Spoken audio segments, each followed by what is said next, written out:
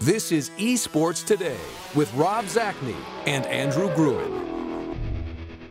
Welcome to this edition of Esports Today for August 18th, 2015. I'm your host, Rob Zacny, alongside Andrew Gruen, here to fill you in on the latest news in esports. On today's show, we have the latest from the group stages in the final StarCraft 2 season before BlizzCon. And later in the show, we'll also be previewing next weekend's ESL One CSGO tournament in Cologne, where Cloud9 are hoping to break a curse. We'll also be taking a look at what happened in the League of Legends LCS semifinals as we look ahead toward the North American and European regional finals next weekend. But first, International 5 champions Evil Geniuses make a major roster move just 1 week after winning the biggest esports tournament in history. Those of you who listened to us last week will remember that we were roundly impressed by the play of all the Evil Geniuses players, especially Curtis AUI Ling. But in less than a week, Evil Geniuses have cut Ling from the squad in order to clear room for the return of Artur Arteezy Babayev, who left EG earlier this year for Team Secret. Andrew, words are kind of failing me, actually. What the hell? I told you stuff blows up after the International every year. Like, this is what's so fun about Dota. You didn't believe me, but every year after the International, everything just goes completely insane, and it happened again this year. So this news kind of freaked everybody out immediately. All of esports Twitter blew up instantly when AUI 2000 announced this really surprising news, and I think a lot of us reacted really negatively right away. You know, I was kind of incredulous right away. But I've honestly kind of given this way more thought than I'd like to admit, and I'm coming to peace with it over the last week. You know, there was a ton of controversy, and everybody's angry at Evil Geniuses. And, you know, obviously it seems like a pretty blatantly terrible decision, right? So, like, I want to say it was even, Burning, the legendary carry from China, went on Twitter and it was basically like, what are you doing? AUI just won you guys the International. And, you know, he's referring to the fact that it was AUI who kind of pioneered the techies play that all of the Chinese teams were afraid of. You know, all of the 5 of the top 6 teams that EG was competing against were Chinese teams, and none of them knew what to do with AUI's techies. And it allowed EG to do whatever they wanted it to do during all of these different matches. And so, yeah, obviously it seems like a terrible decision. Why would you break up the best team in the world? And he's sort of like, in my gut, viscerally, I hate that this happened, because I feel like it feeds into the esports narrative of raw talent being more important than any other consideration. And that kind of drives me nuts, because I really prefer it when a team sticks together and grows together, and this kind of messes with that, and it kind of drives me nuts. But what helped me make my peace with this was when I started thinking about this sort of like a Dota team would think of the picks and bans phase of a match. And it's really like, it's not just about getting Arteezy on their team. It's also about making sure you never ever have to play Arteezy ever again. And that's a daunting prospect. It's like the only mid player right now who even holds a candle to Sumail is Arteezy. So just taking him out of the mix entirely is really kind of a boon to the entire organization. So after having a few days to kind of consider this, I hate that I love this move from EG. So, to an extent, I will defer to your judgment, because you follow the game a lot more closely than I do, and you know more, but just the sports fan in me reacts kind of badly to this for a lot of intangible reasons. And what worries me here is how divisive this seems to have been, not only within the community, but I kind of wonder where it leaves Evil Geniuses.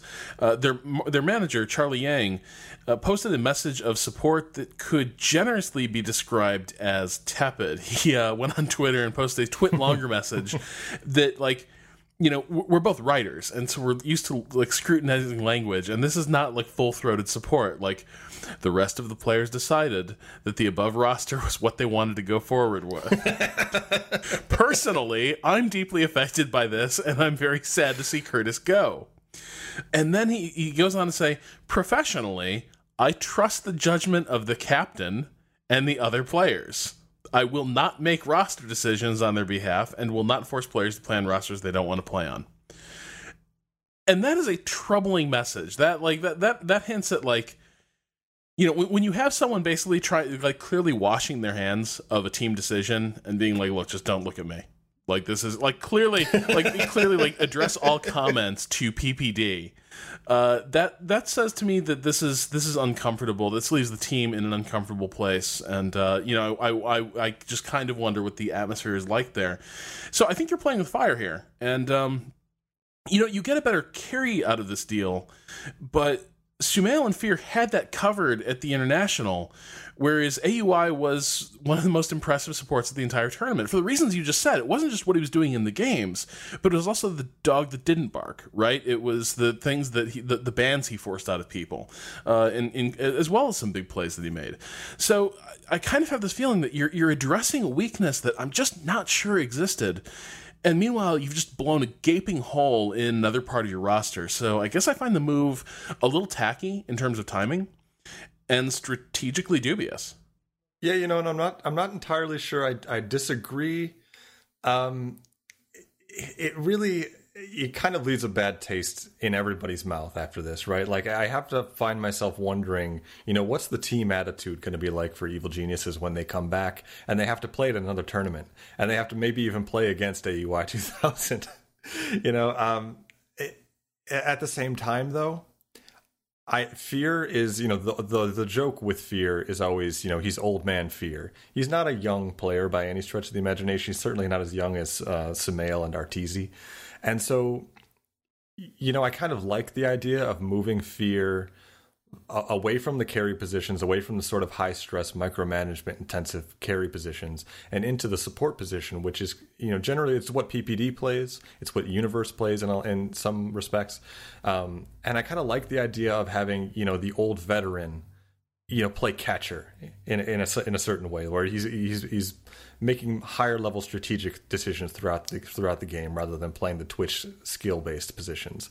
And I feel like that might in the long run put them in a better position as a team and as a cohesive unit. Well, at the very least though, as someone who, loves sports in general and sports drama and what can give an esport greater legitimacy than the fact that we finally identified it's Bill Belichick? Congratulations, PPD! You are now Dota's very own despicable winner. Which I love it. I hope that in a year from now he looks like an absolute genius, just a cold-blooded supervillain. But if it plays out, he will look brilliant. One of the things that I find myself worrying about for Evil, on behalf of Evil Geniuses, I am worried about this aspect of it. Arteezy just left your organization. He just kind of packed his bags and went to Team Secret because he felt he had a better chance winning someplace else. And now he feels like he has a really good chance of winning with your organization. What happens when you lose? What happens when you give up your greatest team in the world to get this player who has just proven that he's not exactly loyal? Maybe he stayed on very good relationship terms with everybody at Evil Geniuses, but Arteezy has kind of proven himself to be a little bit of a gun for hire. And so who comes along with bigger money bags and maybe secures his loyalty then? Yeah, I don't have problems with players sort of being coldly mercenary. And actually, I think what disturbs me more about it is just the fact that every other team on EG now knows that you could get cut at the drop of a dime. And it doesn't even matter if the team's doing badly, right? It just kind of now we understand the real state of play within EG sort of seems to be whether or not PPD finds you useful that particular week. And I think over time that, that's kind of a stressful element to introduce. And I'll be very interested to see how this plays out over the next year. Yeah, absolutely. And on a certain level, I'm really glad that this sort of cold pragmatism has found its way to the North American esports scene, because I really feel like that's actually been missing. You've always talked about the old, every year at Worlds, if you miss a single CS on a Korean team in League of Legends, you're cut on the plane ride back home. It is cold. You have to be the absolute best, and there is no room for being even potentially second best. And so, introducing some of that pragmatism into the North American scene, I think, is worthwhile. And honestly, I think you can give AUI 2000 his proper due for inventing the techies play that may actually have won Evil Geniuses, the International 5. But how long was that really going to last? Is that a style of play that's going to continue winning that tournament, or was that just a weekend extravaganza where they happened to catch people off guard? I really don't think so. I think that the Chinese teams probably went home and figured out a counter for techies immediately. And so I just find myself relatively at peace with this. And, the guy did an amazing job. But I think that this really does kind of position EG as the best team going forward, certainly in terms of raw talent. So apart from Dota 2, this week we also had several groups play in the StarCraft 2 WCS and GSL, and there wasn't all that much to report. This was a very standard week in StarCraft 2 where all of the people we expected to win won. We had Flash, Innovation, Rain, and Hero advance to the round of 16 in the GSL Code S, surprising exactly nobody. But we did see some signs of life from Jaedong at long last. Rob, do you think Jaedong might actually be able to make a run in the WCS this year? I think Jaedong's reputation is probably worth 50 supply in every game, but I'm not sure he's in shape to salvage this season. I think he got a lot of help in his group from the fact that Showtime, a German Protoss who's been playing really well lately, and was Jaedong's opponent in the winners match, he just seemed really intimidated by Jaedong. And I'm not sure Jaedong showed any, truly brilliant play this weekend, and it's been kind of a, non-event of a year for him, and certainly it's a far cry from 2013 when he was always threatening at every tournament to emerge the winner. So against Showtime, it was interesting because it was a case where I really think Jaedong didn't win the game himself, but this idea of Jaedong absolutely won him a series. And that was partly because he was up against a less accomplished player who I think got a little bit intimidated. The casters were spinning Showtime's play as exhibiting this incredible patience and discipline. And I guess you can call it that, but at the same time, it's really hard to distinguish at times patience versus hesitation, right? What is it discipline or is it insecurity? And the fact that Showtime was at his most patient right before he started to completely melt down in the group suggests that maybe his virtues were actually proven to be vices by the end. He had a one game, the one game he took off Jaedong, he'd actually won it pretty early. He completely smoked Jaedong's army. Jaedong was down to a couple infestors and I think 3 or 4 hydras. And at that point, it's literally at that point, you or I could have won that match. You just need to sort of band select your army and tell them to move in, and the game is over. But he backed off. He backed off, and he had to have had a sense of how much he just killed of Jaedong's army, and he still faded back. And the game went on for 20 more minutes and went into a late game situation where, Showtime eventually won. He had the advantage. But man, did he make himself work hard for that victory. And that sets up this third game where he decided he needed to cheese, and then things got really intensely weird. Yeah, that match was a ton of fun to watch, even though it was only, 8 minutes long? 8 minutes in heaven. So it turned into this really bizarre cheese game where they both cheese each other, where you have Jaedong doing a Zergling rush at the same time that Showtime is going for this sneaky proxy attack inside of Jaedong's base. And it turned out to be this match where you got to see something that you've never really seen before, and that's always a really fun way to watch StarCraft, rather than watching, the two sides play out the meta in the way that they believe that they're supposed to. And it was really satisfying, and it kind of, in my view, showed us who had a better command of the game. And I feel like Jaedong's victory in that really weird game was really well-deserved, because this wasn't a case of a player just learning how the metagame is played and aping how other people have learned to play and using the lessons that you have learned from other players who are just as good as you or better. When the game gets weird like this one did, and we should post a link to the VODs in the forums, the script kind of goes out the window, and you really get to see who understands the game at a more fundamental level. And in this case, it was clearly Jaedong. I mean, Jaedong was literally laughing at Showtime towards the end of this match when he realized just how clear it was he was going to win. That was one of my favorite moments in the weekend StarCraft, because Jaedong is this really serious guy. He is one of the most intense pros in StarCraft, I think even by Korean standards, right? A lot of Korean pro gamers are pretty serious to begin with and pretty reserved. Jaedong just always looks like, you called it his murder face before the show, and I think that's true. Like he's the sort of, he looks at his opponent like just a slab of meat he needs to cut up into fillets. Like that's kind of how he approaches these games. And so to see him toward the end of this ridiculous game, this ridiculous like slap fight that it turned into, and to see him just start to sort of like dance in his seat a little bit, as for the first time in a long time, right, he's just playing with StarCraft. You know what I mean? He's not just executing stuff he's already learned. He's just playing around. So it was a really cool moment, and it was funny to see such a bizarre game where you've got basically both players launching these really cheesy early exploitative rush attacks at them, and they sort of meet in the middle. And at that point, it just all went straight into chaos. But at the same time, like Jaedong was let off the hook a little bit because Showtime made some misreads. Yeah, you have to wonder if that's why he was kind of smiling and laughing, because, maybe he knew that Showtime's Proxy 2 Gate was supposed to beat his Zergling Rush, and he got away with murder, so to speak, with the murder face. Yeah, it's it shouldn't have won this. It's like when you wake up after like a bender, right, and you have no hangover. And I think that's kind of where Jaedong was at that moment. So it was really interesting.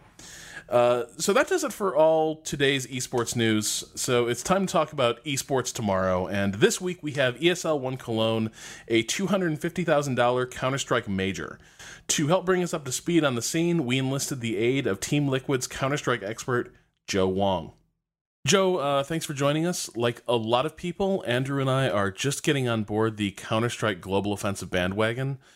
For those of us who are sort of just tuning in for the first time this weekend at IEM Cologne, what are the teams that we should be paying the closest attention to? Well, how sort of these majors work, there's kind of 3 every year.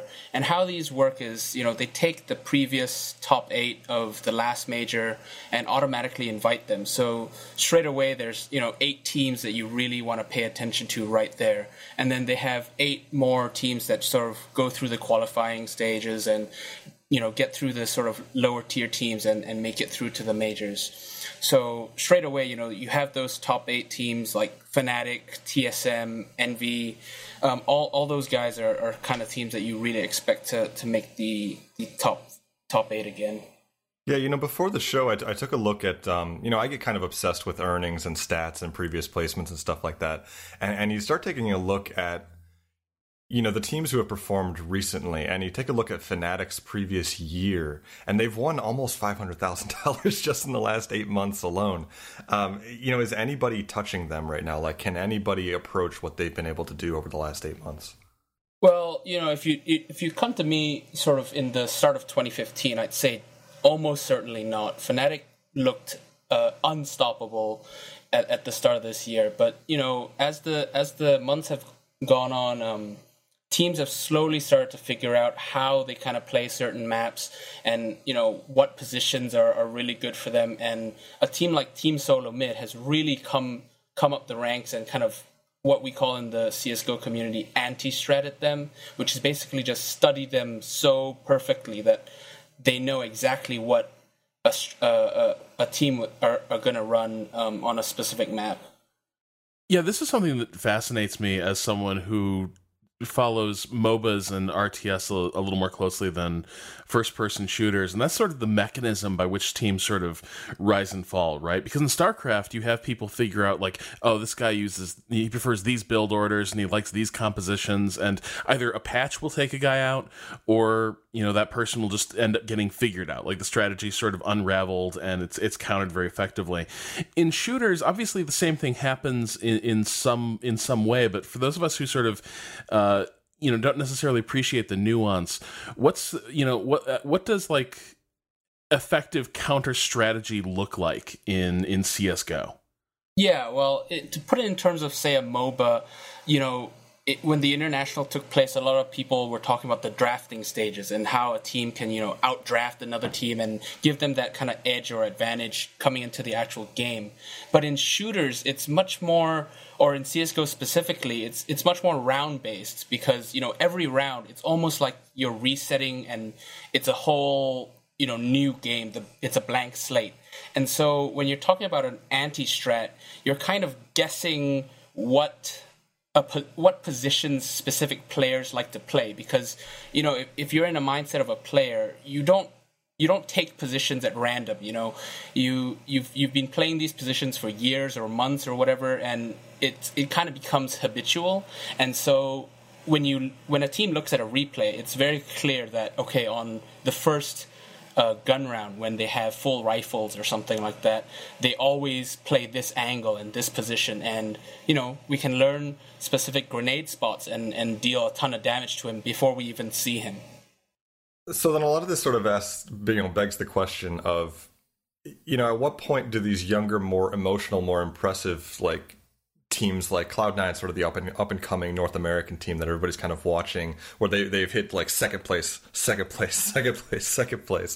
What does a team like that need to do in order to be able to anti-strat a top level team, or to come in and actually be able to perform well in a long-term tournament and come away with a first place finish?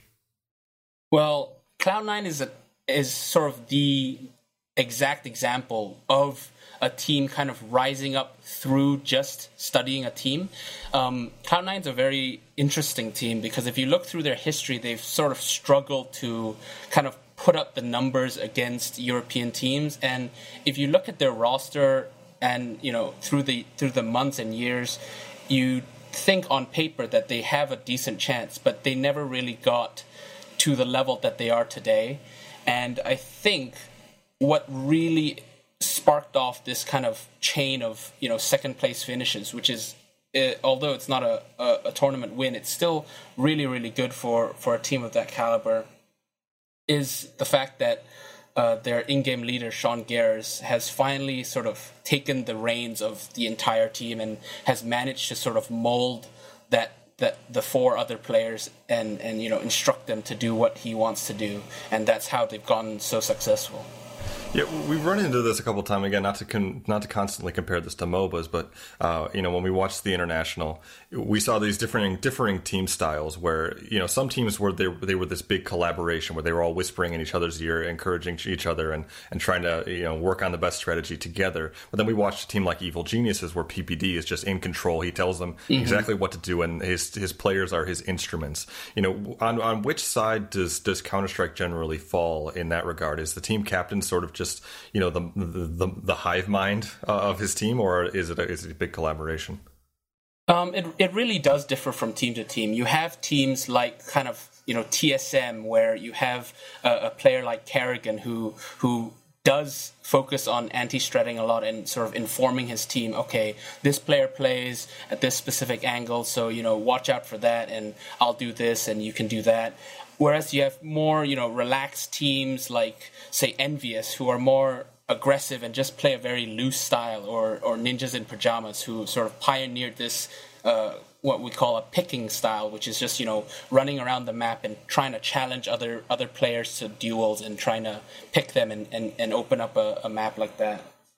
Yeah, one of the things that I feel like I've noticed when I've been watching Cloud9 rack up these second places of late is that their play definitely seems a little more positional. I remember when they were playing at DreamHack Valencia versus Fnatic, I want to say it was. They ended up it was a cool series, but it was almost like they kind of put if it was MMA, they kind of put Fnatic in a submission hold, where they were just playing this really defensive positional style and forcing Fnatic to sort of break into these kill zones, and they couldn't do it. But when it came down to when they sort of faced TSM just seemed to be landing the skill shots more reliably, and it didn't seem like Cloud9's tactical acumen was really working. And I'm curious whether Cloud9 sort of, you said they've been succeeding a lot with sort of anti-stratting. Is it the fact are they not able to prepare effectively for everyone they're going to face in a tournament that's keeping them down, or are they just sort of hitting a point where eventually it's going to come down to who has the best snapshot players in the game? Is a kind of raw mechanical talent that's proving to be their limitation when it comes to a final? Right. Yeah, that's something really interesting because we, with all this talk of anti-stratting and kind of countering an enemy, that's all good and fine, and that gives you that edge. But in the end of the day, if you can't hit that headshot or you can't spray down that guy coming through that angle, you're still going to lose the game. And in that sense, maybe Cloud9 still has a little ways to go in kind of securing that edge, but through the sort of 3 second place finishes they've secured, they've proven that they can prepare for more than one team. Basically, they just need, I guess, a little more time and just to get a little bit better at kind of absorbing a team's strategies and sort of figuring them out a little faster, I guess. Something else I wanted to ask about is just, it's that old question, right? What's the deal with NA? Is there I know that Cloud9 right now is sort of the North American hope. They've had a lot of success. I'm curious why there's this difference in achievement levels between North American organizations and European organizations, because Counter-Strike's been popular for years and years and years on both sides of the Atlantic. But in CSGO, certainly, it just seems like Europe has this embarrassment of riches and North America is struggling to get on even footing. Yeah, it's a tough question to fully address and fully answer. But one sort of, I guess, one possible answer is kind of the third-party matchmaking system, ESEA, which a lot of North America uses instead of the official Valve matchmaking. And what that does is it's a subscription-based service, and it provides a higher quality of server, and it sort of promises that your matches will be against a higher sort of tier of player, basically. But what that ends up promoting is a very stat-based kind of mentality within North America. And you see it happen a lot in sort of the middle tier teams that are trying to break through into the pro scene. A lot of them are just kind of focused on aim rather than, as we've talked about, sort of strategy and tactics. And what that ends up making is 5 players who are really good aimers and can, given the chance, out aim or destroy a team that way. But when they come up against a team that has that aim, but also another layer of strategy, like TSM, like Virtus Pro, they just get shut down in a brick wall, which is why you see a lot of those results where an NA team finally makes it to Europe, finally qualifies for an event, but then they get 16-1'd, or they just get utterly shut down. And that's just because they don't have that in-game leader. And it's a really hard question to answer, how you can foster that in-game leader sensibility, because it's a role that no one sees as glorifying. There's no glory in being kind of the in-game leader, support player kind of thing.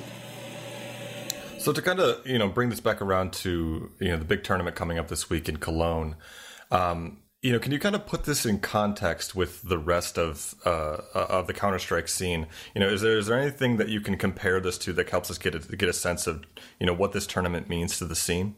Sure. So in the CS:GO community, we compare ourselves to Dota 2 a lot as well, because they're both under Valve as the developer, and so a lot of the community kind of feels a little bit shunned in that sense, because as the International just finished with $18 million as their prize pool, we're sort of having our quote unquote big tournament with 250,000. So we kind of feel, there's definitely some tension between us and the developers in kind of wanting more, especially since in terms of viewership numbers and players, where relatively equal to Dota 2, or at least competitive.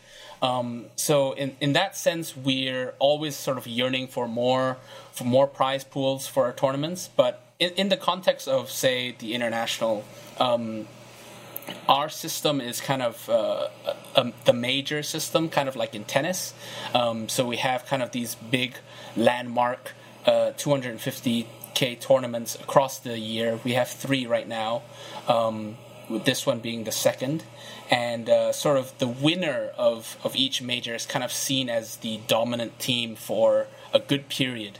And you know, that kind of carries on for a good couple of months. Yeah, so we had, right after the International came out, somebody did an interview, I can't remember exactly, it might have been the Score Esports, did an interview with Valve saying, you know, when is the International coming to Counter-Strike Global Offensive? And his response was basically to say, like, we don't really have plans for that. We really value taking a different approach to our different products so that we can see what's working and what's not working. You know, that had to be a pretty upsetting response to the community. What was the kind of the reply to that for everybody who plays Counter-Strike? It was just kind of, it was disappointing just because of the fact that, you know, we don't really have that developer relationship with anybody in CSGO at the moment. So just hearing, you know, snippets of kind of like whispers of developers or organizers at Valve just kind of trying to pick up what's in their minds for CSGO, and it's just sometimes it's a bit disheartening to hear that, oh, you know, we don't have any plans to expand this scene that kind of grew on its own, basically. And, you know, it's okay for us, but we just kind of hope that eventually we're going to grow into something a bit more. Yeah, I think there was this, you know, a moment probably only a few months ago where the rest of the world kind of woke up to how big Counter-Strike still was. I think a lot of people still thought of it as something from, you know, 2006 or 2007, and then right, you know you turn on Steam one day, you say, I'll play a round of Counter-Strike, and you realize that 9-10 million people are playing Counter-Strike this month, and it's one of the biggest games in the world. And so to hear that kind of silence from the developer has to be disheartening. Yeah, I think that, you know, esports kind of lacked that big FPS. You know, we had kind of Quake, we had CS, and those kind of sort of died down in the mid-2000s. And I think CSGO really fills that void of that kind of visceral action of, you know, you can turn it on and you can just see, even if you don't, you know, necessarily understand the strategy or whatever, you can see that some guy's aiming a gun at another guy's head and he clicked it really, really fast. Well, I think as someone who follows StarCraft pretty religiously, I think you're all complaining about nothing. No, but yeah, I think everyone who deals with Valve on any level is used to the sound of deafening silence. So join the club. Yeah. Team Fortress 2 says hi. So ESL 1 Cologne starts on Thursday, the 20th of August. Joe, thanks so much for joining us and catching us up on what's been happening in Counter-Strike Global Offensive. No problem. Thanks for having me. That's all we have for this week's show. Looking ahead at the coming week in esports, we'll be watching more of the group stages in the StarCraft 2 WCS, which will be on Tuesday, Wednesday, and Thursday at 3 p.m. Eastern. And this week on August 23rd, we'll have a huge day of League of Legends as the European Grand Finals takes place in Stockholm, Sweden, as Origin takes on Fnatic at 11 a.m. Eastern. Then later in the day at 3 p.m., we'll have the North American Finals taking place at Madison Square Garden. And honestly, the North American Finals are kind of must-watch. This is the first time Counterlogic Gaming have made it to the finals against their longtime rival, Team Solo Mid. This is kind of a Chicago Bears, Green Bay Packers kind of thing, in that it's a major and historic rivalry that goes back to the start of the league, and which has been pretty lopsided in favor of one team. CLG simply doesn't do well in the playoffs, and they've always sort of been an also-ran next to Team Solo Mid, so this is huge for them.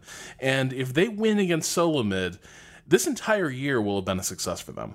And then if you haven't had enough league, you can catch the VODs of the LPL finals from the previous night between Xiaogu and LGD Gaming. We'll be discussing these tournaments on next week's show on August 25th, but that's all we have time for on this edition of Esports Today, an Idle Thumbs Network podcast produced by Michael Hermes. You can learn more about the show and discuss esports with us in the Idle Thumbs community at our website, esports.today. We'd love to hear your feedback and field questions for an upcoming listener mail segment, so come find us at esports.today. You can also follow us on Twitter at ES2DPodcast.